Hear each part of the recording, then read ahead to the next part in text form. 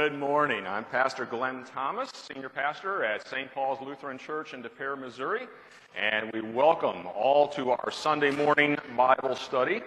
Whether you are here in person in our gymnasium, whether you're joining us in the local St. Louis area, KFUO 850 AM radio, or anywhere online through kfuo.org, we welcome you to our Bible study this morning.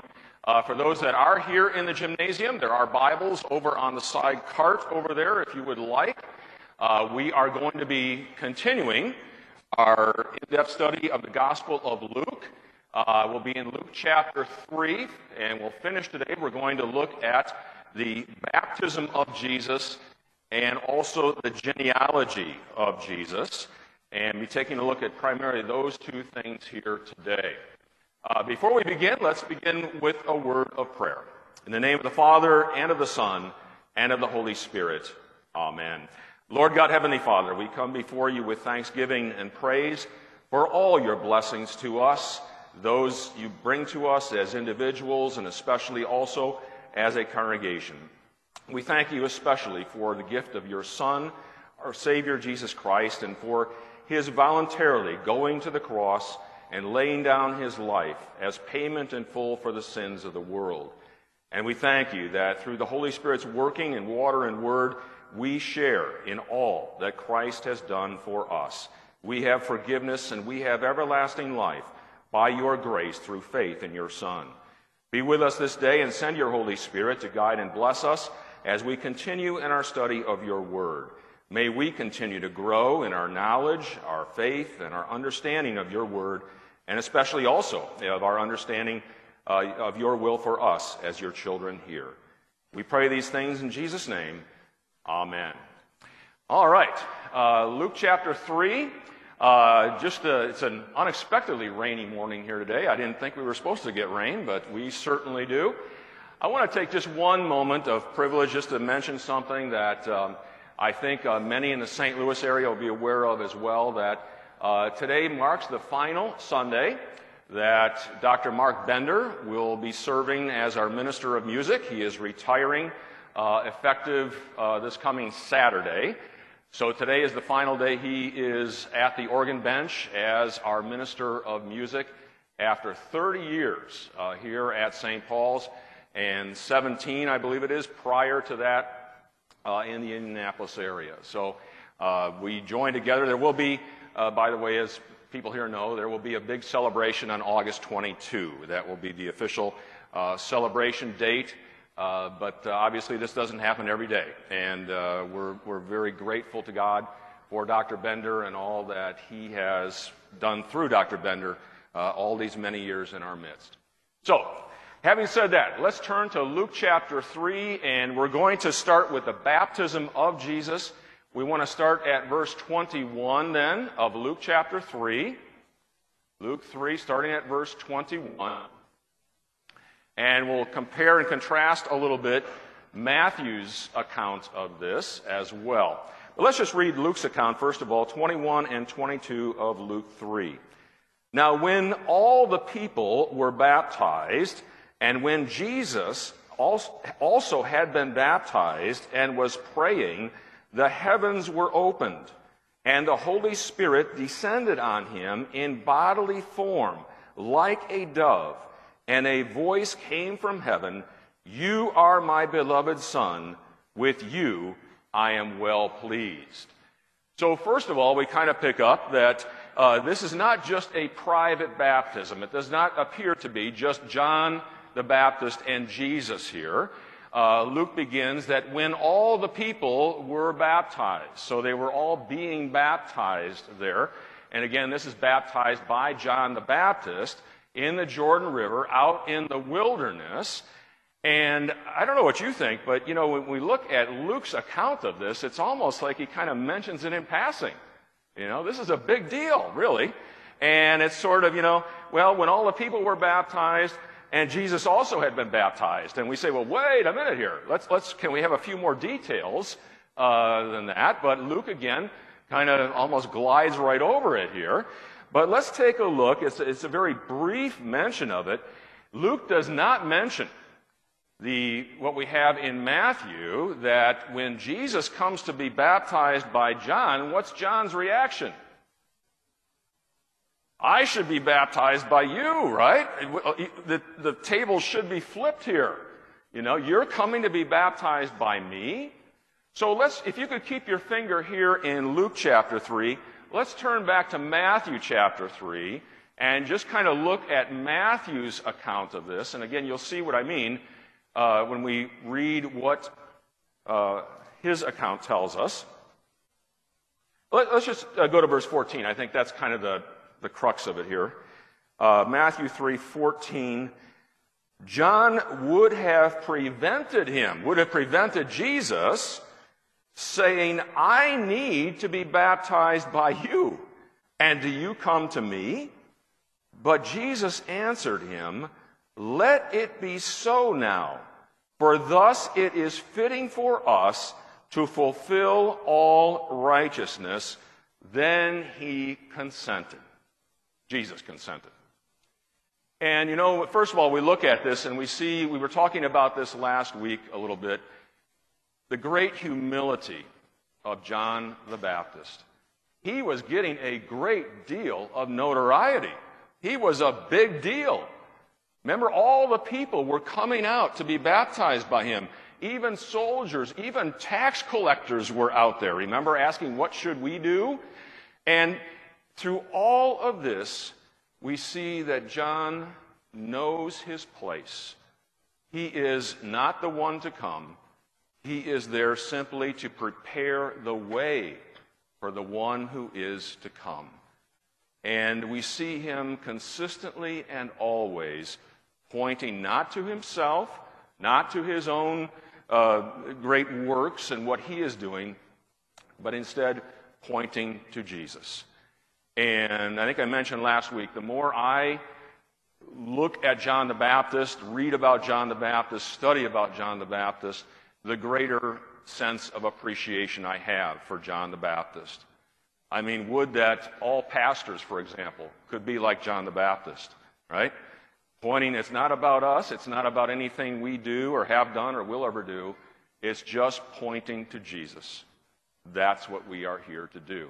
And John, without fail in the Gospels, does exactly that. Now, let me ask you this. Did Jesus need this baptism of repentance that John was performing? Did Jesus need to have this baptism of repentance? Everybody's shaking their heads no online. Why not? Why did he not need this?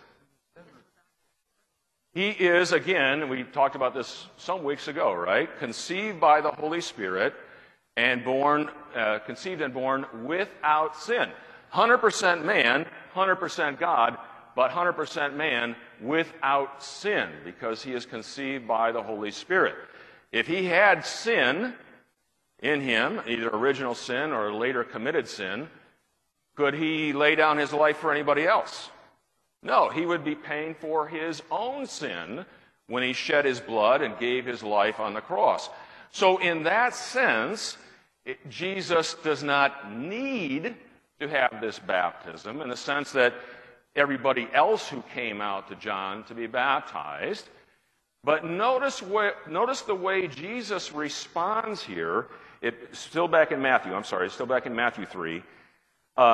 He says, let it be so now. So, John, let it happen. Let this happen. For thus it is fitting for us, you and me, John, to fulfill all righteousness.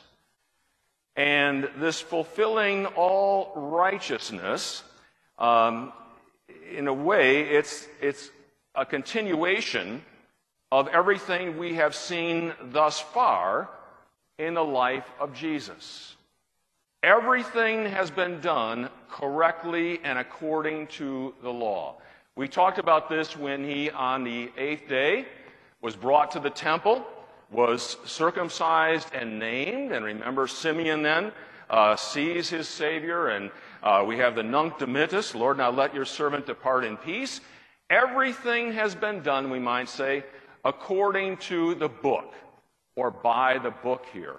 And this word here, righteousness in the Greek, in the New Testament, and its corresponding word in the Old Testament for righteousness, it's dikaiosune in the Greek and zedekah in Hebrew, so you can go home and impress people if you want to with that. Those words, particularly in the Old Testament, are connected with God's acts of salvation. In other words, when that word righteousness is used in the Old Testament, many times it is teamed up, it is connected with God's act of salvation. Take a look. I have to keep asking you to look around. A great example of this is Psalm 71. So if you could just flip over to Psalm 71 for just a moment. Again, sorry that we're moving around a little bit, but I just wanted to show you this, that the word righteousness here is connected many times with God's saving acts. Let's look at Psalm 71, and we can just look at verses 15 and 16, and we've got examples galore throughout the psalm, but let's just look at 15 and 16 to kind of zero in. So 15, my mouth will tell of your righteous acts, of your deeds of salvation. Notice there the connection. Your righteous acts, God, your deeds of salvation all the day. In other words, I'll talk about it all the day. For their number is past my knowledge. With the mighty deeds of the Lord God, I will come.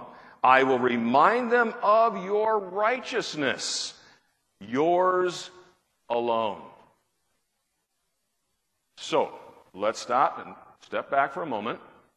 If that word righteousness now is going to be fulfilled, and it's going to be connected with God's saving activity on behalf of his people, first of all, let's talk about, in the Old Testament, what kind of saving acts would God's people have been excited about and the psalmist telling about day after day, and he couldn't describe? What are some of those in the Old Testament that the psalmist might be thinking of as God's righteous acts of salvation?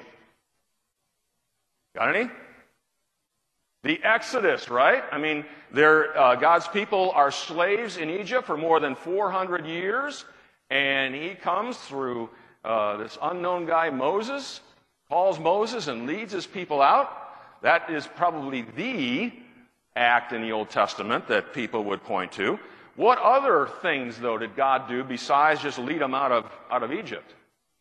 Yeah, the promise after the flood with Noah, which we just had today, many of our churches will have today, as our Old Testament reading, right, where God makes a covenant with Noah and says he will never again destroy the creation using water in the flood. And the reminder is the rainbow, right? So every time we see a rainbow, hopefully it maybe comes to our mind, I hope anyway, a reference back to Noah. What else did God do for his people? The promised land, gave them the land, right? Even though, remember, when God's people got right up to that land and they sent in the spies, remember how they came back and, oh, the people there are so big and so formidable, we better not. Remember, only 2 guys came back with, the good news that God has promised to give us this land, let's go. Joshua and Caleb, right? Very good. Boy, this group is better than the average group, that's for sure. Okay, so brought them out of Egypt, gave them a land, covenant with them after the flood. How about out in the wilderness? What did God do for his people out there?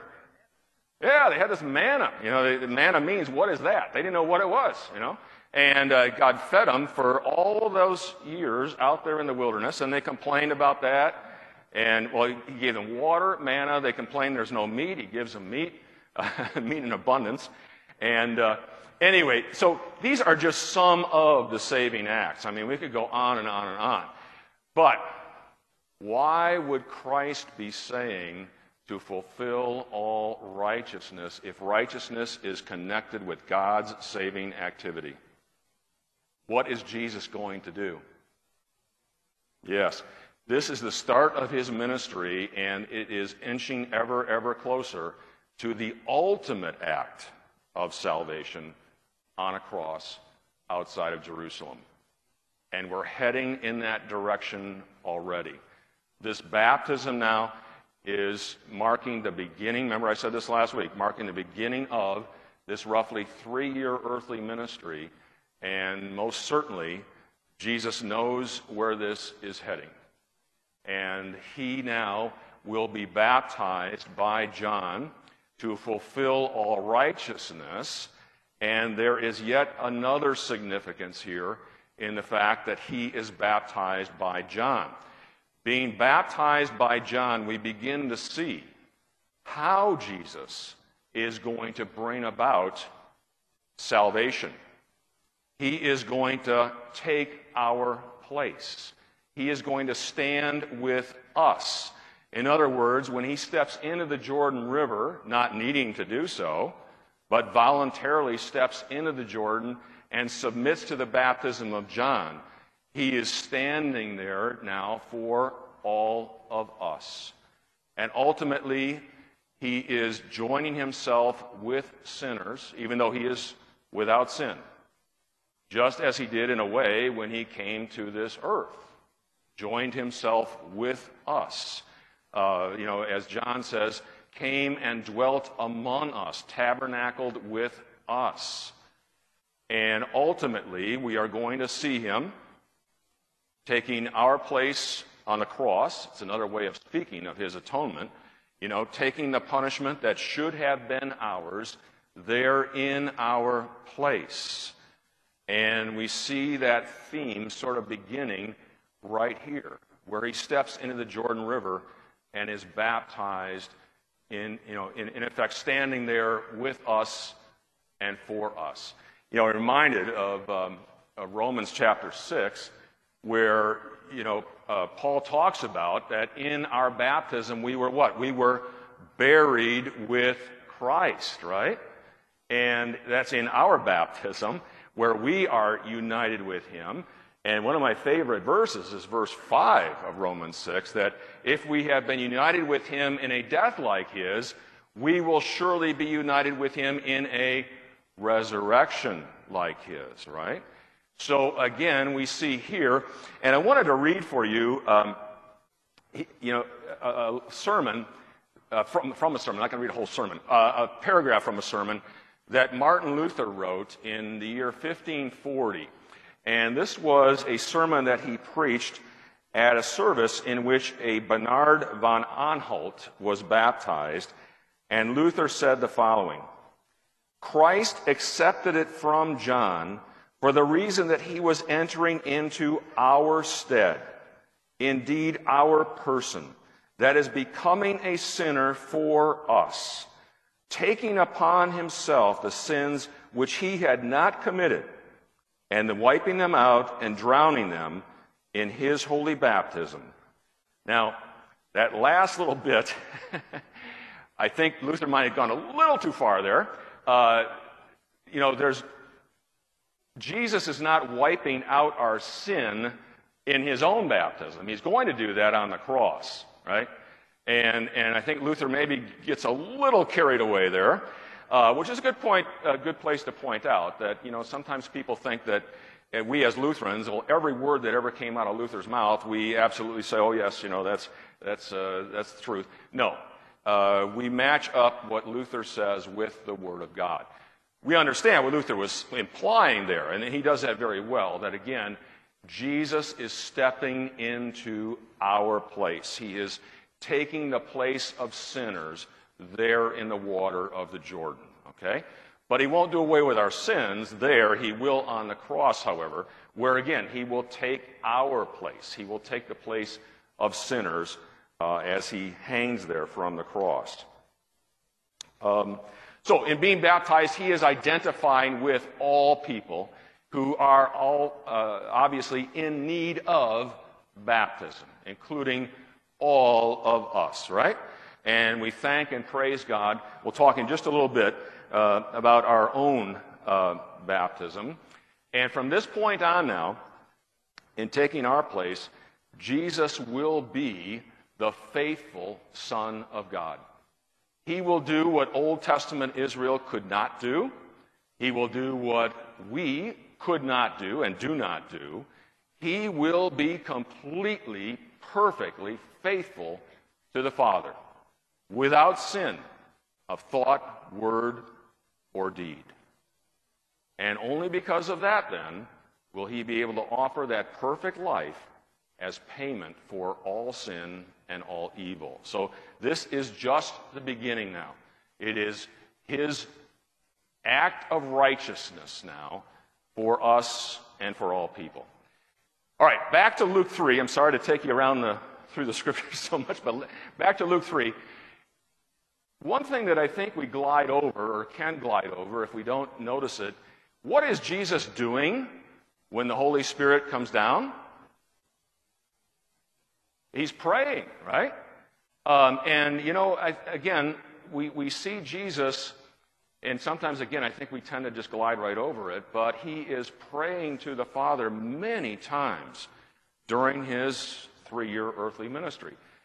Probably the most well-known time was when?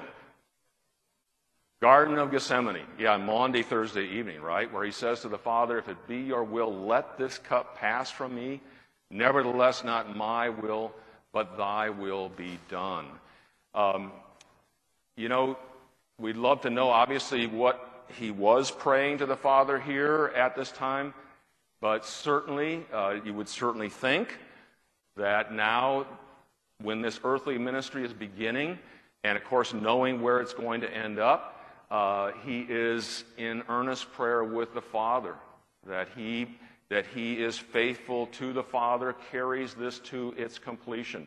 We've got to remember, he is 100% man in addition to being 100% God. And obviously, what awaits him is anything but comfortable and pleasant, just the opposite. And so I think it is significant that he is in prayer here with the Father. Now, what happens after this? All four of the gospel writers describe that the Holy Spirit came down upon Jesus at this point. Matthew, Mark, and Luke are the ones that talk about a coming down in the form of a dove, right? And so this is kind of interesting because if we take a look, and you don't have to turn to Isaiah 61. I'll just read it and we'll talk about it. I don't want to have you going all over the Bible here. But notice Luke's phrase there that the Holy Spirit came down in its bodily form of a dove, which I think is important. This was not just the image of a dove there somewhere or a phantom, spirit in the form of a dove, but the Holy Spirit took on the form of a dove. It's the same word we use in Greek for body, soma, and came down in that bodily form as a dove. Why is this important? Because it identifies Jesus as the anointed one of God, on whom the Spirit rests. Why is that important? Because back in Isaiah 61, you want to look, you can, I'm going to stop you. Isaiah 61, where Jesus himself is speaking. Listen to what he says. Starting at verse 1. The Spirit of the Lord is upon me, because the Lord has anointed me to bring good news to the poor. He has sent me to bind up the brokenhearted, to proclaim liberty to the captives, and the opening of the prison to those who are bound, to proclaim the year of the Lord's favor and the day of vengeance of our God, to comfort all who mourn. Notice there again, verse 1. The Spirit of the Lord is upon me, upon Jesus. Now, the word Christ means what? Anointed one or Messiah. Anointed with what? The Holy Spirit, which happens at his baptism, sets him apart at his baptism, and clearly identifies him at his baptism. The readers of Luke already know this, of course, but the people standing around there didn't all realize this. So Christ means Messiah or anointed one. And the other thing we don't want to just fly by is that for John the Baptist, he was told by God that the one who he sees the Spirit rest on is the one. So take a look, if you would with me, at John chapter 1. We're not going too far here. John chapter 1, 32, 33, and 34. So John 1, starting at verse 32. And John, this would be John the Baptist, bore witness. He says, I saw the Spirit descend from heaven like a dove. When did he see that? At the baptism, right? At the baptism of Jesus.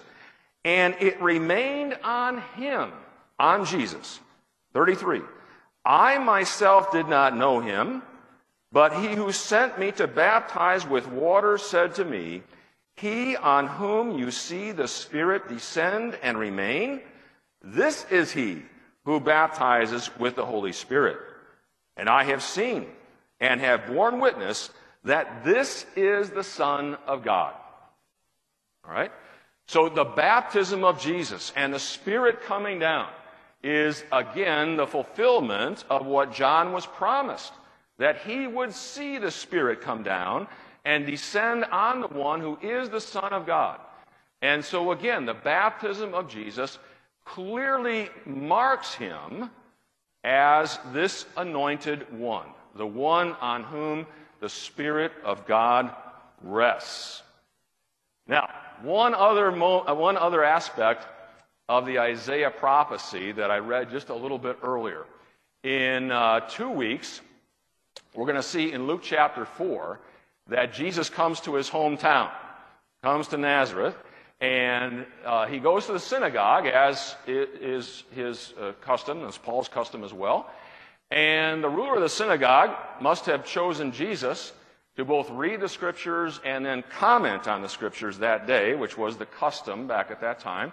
You could often have a guest rabbi, a guest teacher come and do that. Jesus reads, and it opens up to the very prophecy that I just read earlier from Isaiah 61. And again, the Spirit of the Lord is upon me because the Lord has anointed me to bring good news to the poor. He has sent me to bind up the brokenhearted and so on. And then remember what Jesus does.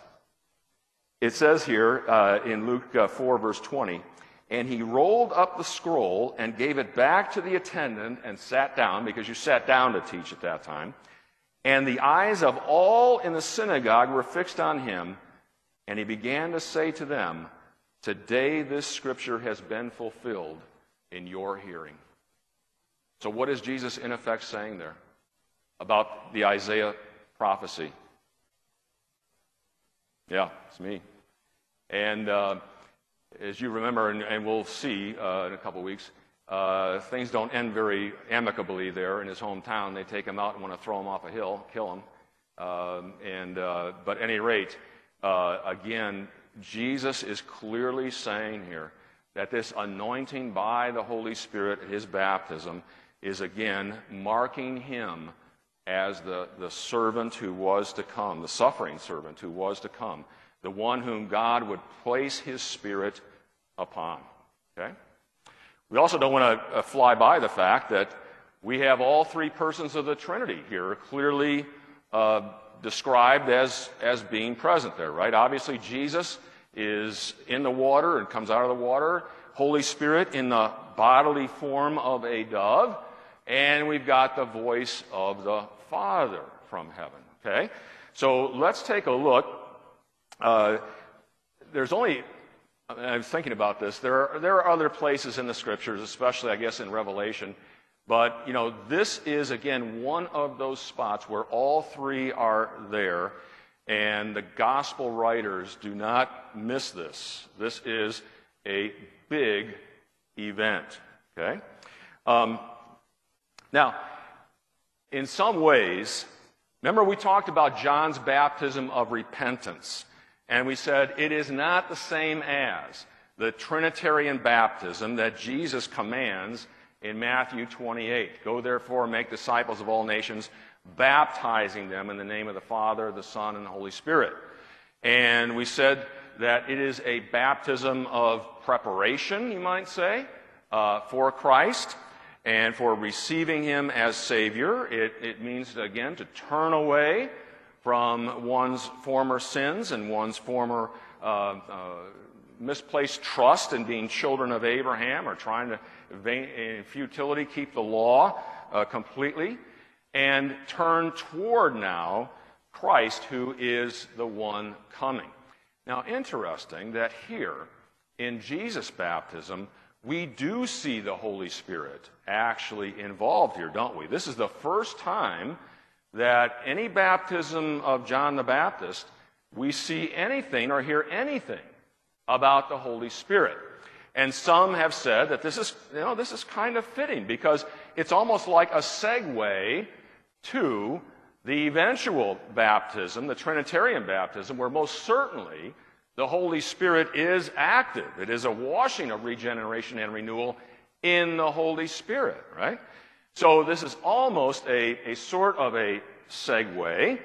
Now, the voice of the Father here clearly identifies Jesus as whom? His Son. Not just His Son, but His beloved Son, with whom He is well pleased. Where is the other time that the voice of the Father says something very similar? Transfiguration, right? Where Jesus, remember, Peter, James, and John go up there, and there's Moses and Elijah, and they are there with Jesus talking about His, literally in Greek, His exodus, His leaving, right? Which is, again, a segue to where He is going to be going to the cross. And again, you don't have, I feel so bad about having you turn all over the place, but Matthew 17 at the Transfiguration, you can just listen if you don't want to look it up. So he, Peter, and of course Peter is always, speaking before he thinks things through, was still speaking when, behold, a bright cloud overshadowed them or enveloped them, and a voice from the cloud said, "This is my beloved Son, with whom I am well pleased." And notice here, the Father adds the phrase, "Listen to Him." We don't have that in the baptismal account, but we do in the Transfiguration account. Listen to Him. When the disciples heard this, they fell on their faces and were terrified. But Jesus came and touched them, saying, "Rise and have no fear." And when they lifted up their eyes, they saw no one but Jesus only. Okay? So again, we have John saying in the Scriptures that this one is the Son of God because I saw the Spirit come down and rest on Him. We have the Father saying, "This is my beloved Son, with whom I am well pleased." We have already had in the Gospel of Luke evidence after evidence that this, in fact, is the Son of God, the long-awaited Messiah, the anointed one of God who has come. Okay? Now, just for a few minutes, it's of course just about impossible to think about the baptism of Jesus without calling to our minds what? Our own baptism, right? And again, even though this baptism by John here was not the Trinitarian baptism in which we were baptized, okay, but it reminds us of our baptism. And we're blessed that at the 10:45 service today, we're going to be in our sanctuary, going to be having a baptism there. We look forward to that as we do any and every time.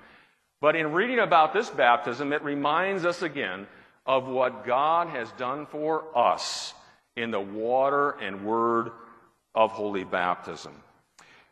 Unlike some denominations, we do not believe that baptism is merely a symbolic act.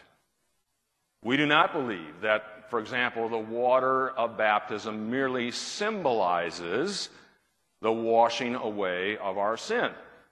That is just an image, you might say, for what God has done. It is much more than that. Do we as Lutherans believe that baptism is our action or God's action? God's action. And that, I think, makes all the difference. Unlike some denominations, Christian denominations, where baptism is something that I do, it is a statement I make to God, or maybe it's even a commitment I make to God, and I have to wait until I'm 8, 9, 10 years old to be able to do that. We say, no, that's just the opposite. Baptism is always God's work, right? It is not our work. And where you start in the understanding of baptism determines where you end up, right? If you start with the premise that baptism is our work and is merely a ceremony where we dedicate ourselves or make a statement to God or something along those lines, that determines where you end up with what you're doing, right? And we as Lutherans say that baptism is one of the two sacraments that we have. And again, to be a sacrament in the Lutheran Church, we say it has to meet 3 criteria, a holy act, right? That was instituted by God. Well, Christ said, go and make disciples of all nations, baptizing them. Okay, there's our institution, right? It has a physical element connected to it, in this case, the water of baptism. And third, and most importantly, it gives the forgiveness of sin, right? So, we say those things, again, are done by God and can only be done by God. If we were to take a look, for example, at Acts 2:38, Peter at Pentecost, and of course he preaches an incredible sermon, really convicting people's hearts that they have in fact, the good news is the Savior came, the bad news is you killed him. Right? And they are cut to the heart. What should we do? You know, the question, what should we do? And so in 2:38, Peter said to them, repent and be baptized, every one of you, in the name of Jesus Christ, for the forgiveness of your sins, and you will receive the gift of the Holy Spirit simultaneously. So, baptism, forgiveness of sins. Paul, in Acts 22, verse 16, is recounting what Ananias said when he came and restored Paul's sight after he had been blinded on the road to Damascus. And Ananias says, and now why do you wait? Rise and be baptized and wash away your sins, calling on his name. And there are other passages we could look at as well. Baptism also now saves you, and so on. So again, what a blessing we have in baptism. There's a quote, I love this quote, from Luther's Large Catechism. It's in the section right near the end, actually, where he's been talking first about baptism, then about infant baptism. And near the end of in the Large Catechism, talking about baptism, this is what he says. Thus we see what a great and excellent thing baptism is, which snatches us from the jaws of the devil and makes us God's own, overcomes and takes away sin, and daily strengthens the new person, and always endures and remains until we pass out of this misery into eternal glory. Isn't that a great section? I just love that. He just in those few sentences just summarizes so beautifully what God does in and through baptism. Okay? All right. I've been talking for a long time. I'm going to stop here. Any questions? We're going to move on from the baptism to the genealogy. And remember, I said last week, we're not going name by name through the genealogy. We'll be here a month of Sundays just doing that. But first, let me stop. Any either comments, questions, input at all about what we just looked at on the baptism of Jesus or baptism? Yeah, Pam?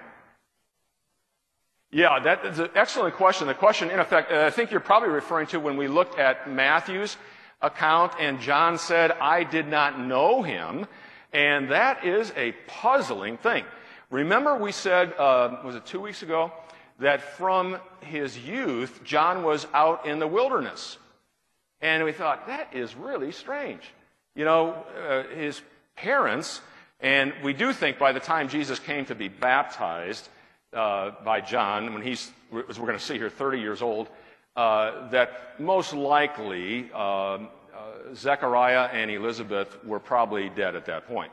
Because remember, Elizabeth was advanced in years, I think was the phrase that was used, when she conceived. But before that, when John is a youth, I'd like to know, okay, well, how old, what are we talking about here as a youth? And he's out in the wilderness? You know, does he have any family out there? Who's kind of watching him? And then there's that statement also, I myself did not know him, but then the Spirit came and yet it does seem, when in Matthew's account, it does seem that somehow John understood because he said, I should be baptized by you, not you by me. So I don't have a good answer for you, unfortunately. I can look that up, and actually Pastor Thompson will be here next week, so just ask him next week, and he'll, no. It is one of those spots that's a little troubling, or a little, not I should say troubling, but we just don't know. You know, it seems a little odd. Yeah. Good question. Any other questions or comments? Yes. Okay. Yeah. The statement was odd that he's baptizing in the wilderness. Where did he get the water? Well, in the wilderness, there is a Jordan River that runs through it. In fact, the Jordan, maybe some of you have been over. I know some of you have been over there. But the Jordan starts off way at the north, and the northern part, you can go there today, is very lush. And we stood right by the headwaters of the Jordan River. And rapids are coming by and so on. The snow melts up there. But the more and more south you go, the more and more arid it becomes until you get down to the lowest point on the face of the earth, the Dead Sea, and it's extremely arid. And anyway, even at Jerusalem, if you stand in the Garden of Gethsemane, all Jesus would have had to have done on Maundy, Thursday evening, and it would be dark, and quite frankly, the Kidron Valley that separates Jerusalem from the Mount of Olives is not that big at all. To call it a valley is kind of an overstatement. Jesus, I'm sure, could have at night seen the torches of the soldiers coming toward the Garden of Gethsemane to arrest him. It's on the side of a Mount of Olives. Could have taken off, gone over the top of the Mount of Olives, and he would be out in the wilderness. Right after that, there is wilderness. But he did not. He remained. That's something I think can't help but impress you if you stand there in the Garden of Gethsemane and take a look. Okay? So the wilderness was out there, and the Jordan River runs all the way down the middle, kind of like a spine almost, of the Promised Land, dumping into the Dead Sea eventually. So that's where John was baptizing. And many times of the year, especially during the dry season, it might be a bit of too much to call it a river. It is like a little stream. And, so that's where he was doing his baptizing. And we talked before, remember, about the role that wilderness seems to play in the Scriptures. Next week, we're going to be looking, you're going to be looking at Jesus being tempted by the devil where? In the wilderness, right? And again, in the Old Testament, you get God's people out in the wilderness where he is forming them, almost reforming them to be his people before he brings them into the Promised Land. And many of the other prophets were active out in the wilderness. It seems like, and again, there's nothing stated to this effect in the Scriptures, but it seems like a lot of good spiritual things in the Bible happen out in the wilderness. And yet it's in the towns where, Jesus is confronted and Paul is accosted and so on. It seems to be in the towns where all the opposition is, right? And all the not so good things happen as well. Okay? So anyway, great question. But yeah, John is out in the wilderness. Jesus goes out to him in the wilderness. And now we'll see next week that Jesus is going to be led by the Holy Spirit out into the wilderness to be tempted by Satan. Okay? And again, if you have been there, it is very arid. Very arid. I don't know how to describe it. There's just not a lot there, in terms of any kind of lush plantings or anything like that. You get an occasional oasis where, there's a source of water there. And when you go to Israel, you learn very quickly how valuable water is. And if you wanted to defeat your enemy, you poisoned his water source. You threw a dead animal into the cistern, and then you've got him, because you can just wait him out, as long as you got water, of course. All right, enough. I go astray here. Any other either comments or questions about either baptism, Jesus' baptism, before we move on? All right, I know we've been waiting to get to the genealogy, so let's just take a look at this. Verses 23 through 38 of Luke 3. I'm just going to read this through, do my best on these names. You can follow along. Then Jesus, when he began his ministry, was about 30 years of age, being the son, as was supposed, of Joseph, the son of, it's really Eli, the son of Mathat, son of Levi, the son of Melchi, the son of Jannai, the son of Joseph, the son of Mattathias, the son of Amos, the son of Nahum, the son of Esli, the son of Nagai, the son of Maath, the son of Mattathias, the son of Simein, the son of Joseph, the son of Yoda, the son of Joanan, the son of Resa, the son of Zerubbabel, the son of Shealtiel, the son of Neri, the son of Melchi, the son of Addi, the son of Kosam, the son of Elmadam, the son of Er, the son of Joshua, the son of Eleazar, the son of Joram, the son of Mathat, the son of Levi, the son of Simeon, the son of Judah, the son of Joseph, the son of Jonam, the son of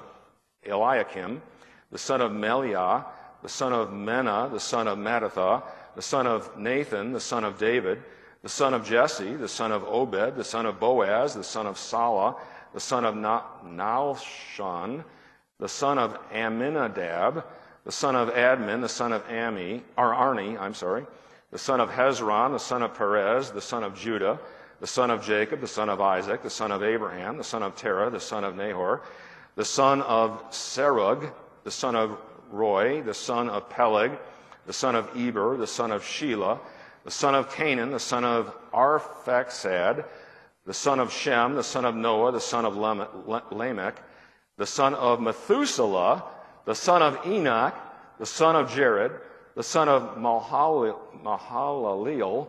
the son of Canaan, the son of Enos, the son of Seth, the son of Adam, the son of God. Woo! We made it. All right, now before we, as I said, first of all, we have to admit, about a lot of these, we know nothing. Okay, there's nothing in Scripture about them.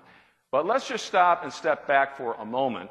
What is the point? And by the way, this is one of two genealogies of Jesus. The other one is right at the beginning of Matthew's gospel. Okay?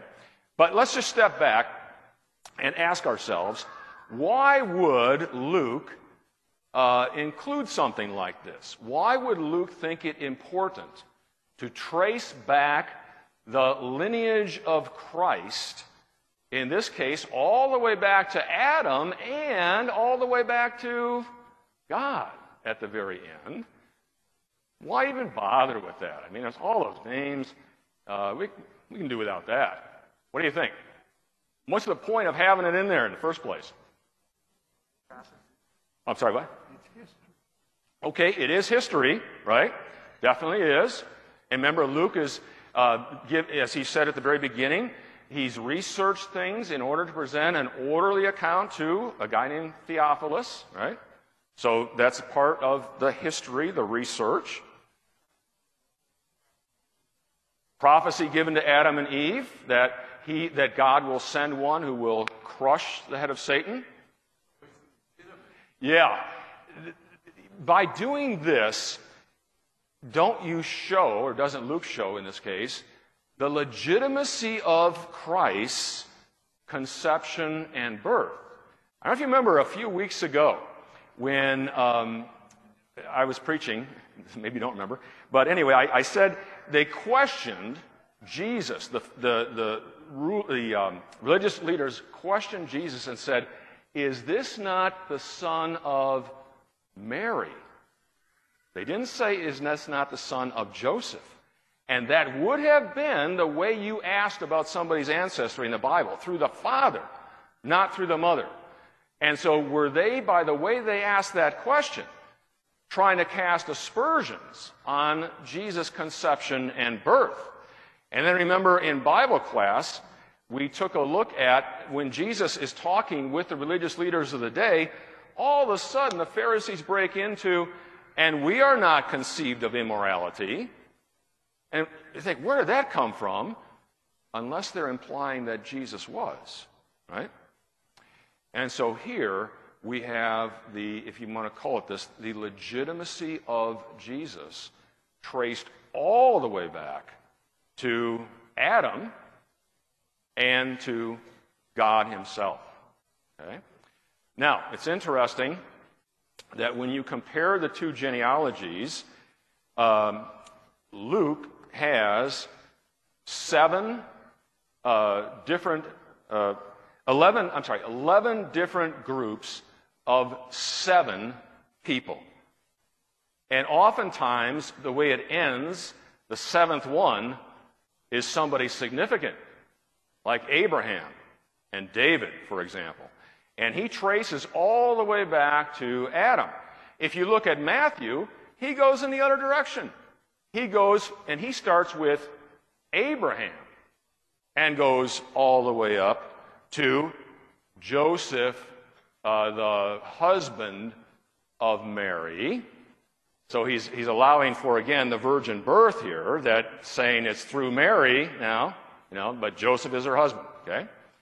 I'll just say also, boy, we're going to be out of time. I'll just say also that there is a lot of discussion out there, a lot of things written about whether this genealogy in Luke is the genealogy of Joseph or is the genealogy of Mary. Okay? And scholars can make a pretty good argument that it's the genealogy of Mary, actually, here, not of Joseph. Okay? Let me show you. Let's get into this. We got only a few minutes left here, and then, again, Pastor Thompson can answer all the questions next week. So these two, I should say also, I told you 11 groups of 7 for Luke. Matthew has 3 groups of 14. So different, and Matthew omits some. He's got some generations missing. His point, though, is not every person, but that, again, keeping Abraham, the Abrahamic line. Okay? Let's go right to the verse 23. He's about 30 years old. Again, remember how Luke is the careful researcher here. He gives us that detail, that Jesus is about 30 years old. Interesting that when priests began their service in the Old Testament, guess what was the youngest age you could start as a priest? 30 years old. Yep. Don't turn, but Numbers 4. In verse 3, from 30 years old up to 50 years old, you could serve as a priest. So I guess I'd be washed up as an Old Testament priest by now. But, so 30 was when you started then. Also, it's interesting, I think, that Ezekiel started his prophetic calling when he was 30 years of age. If you read Ezekiel 1, verse 1, he starts at that age. And guess who assumed the throne when he was 30 years of age? David in the Old Testament. So there's nothing written anywhere about 30 being something really significant, but it's just interesting that now, David started his reign at 30. Now David's greater son is starting his, I don't want to say reign, but he is beginning his, again, 3-year public ministry at the age of 30. Okay? What did you make of that phrase where it says in verse 23, being the son as was supposed of Joseph?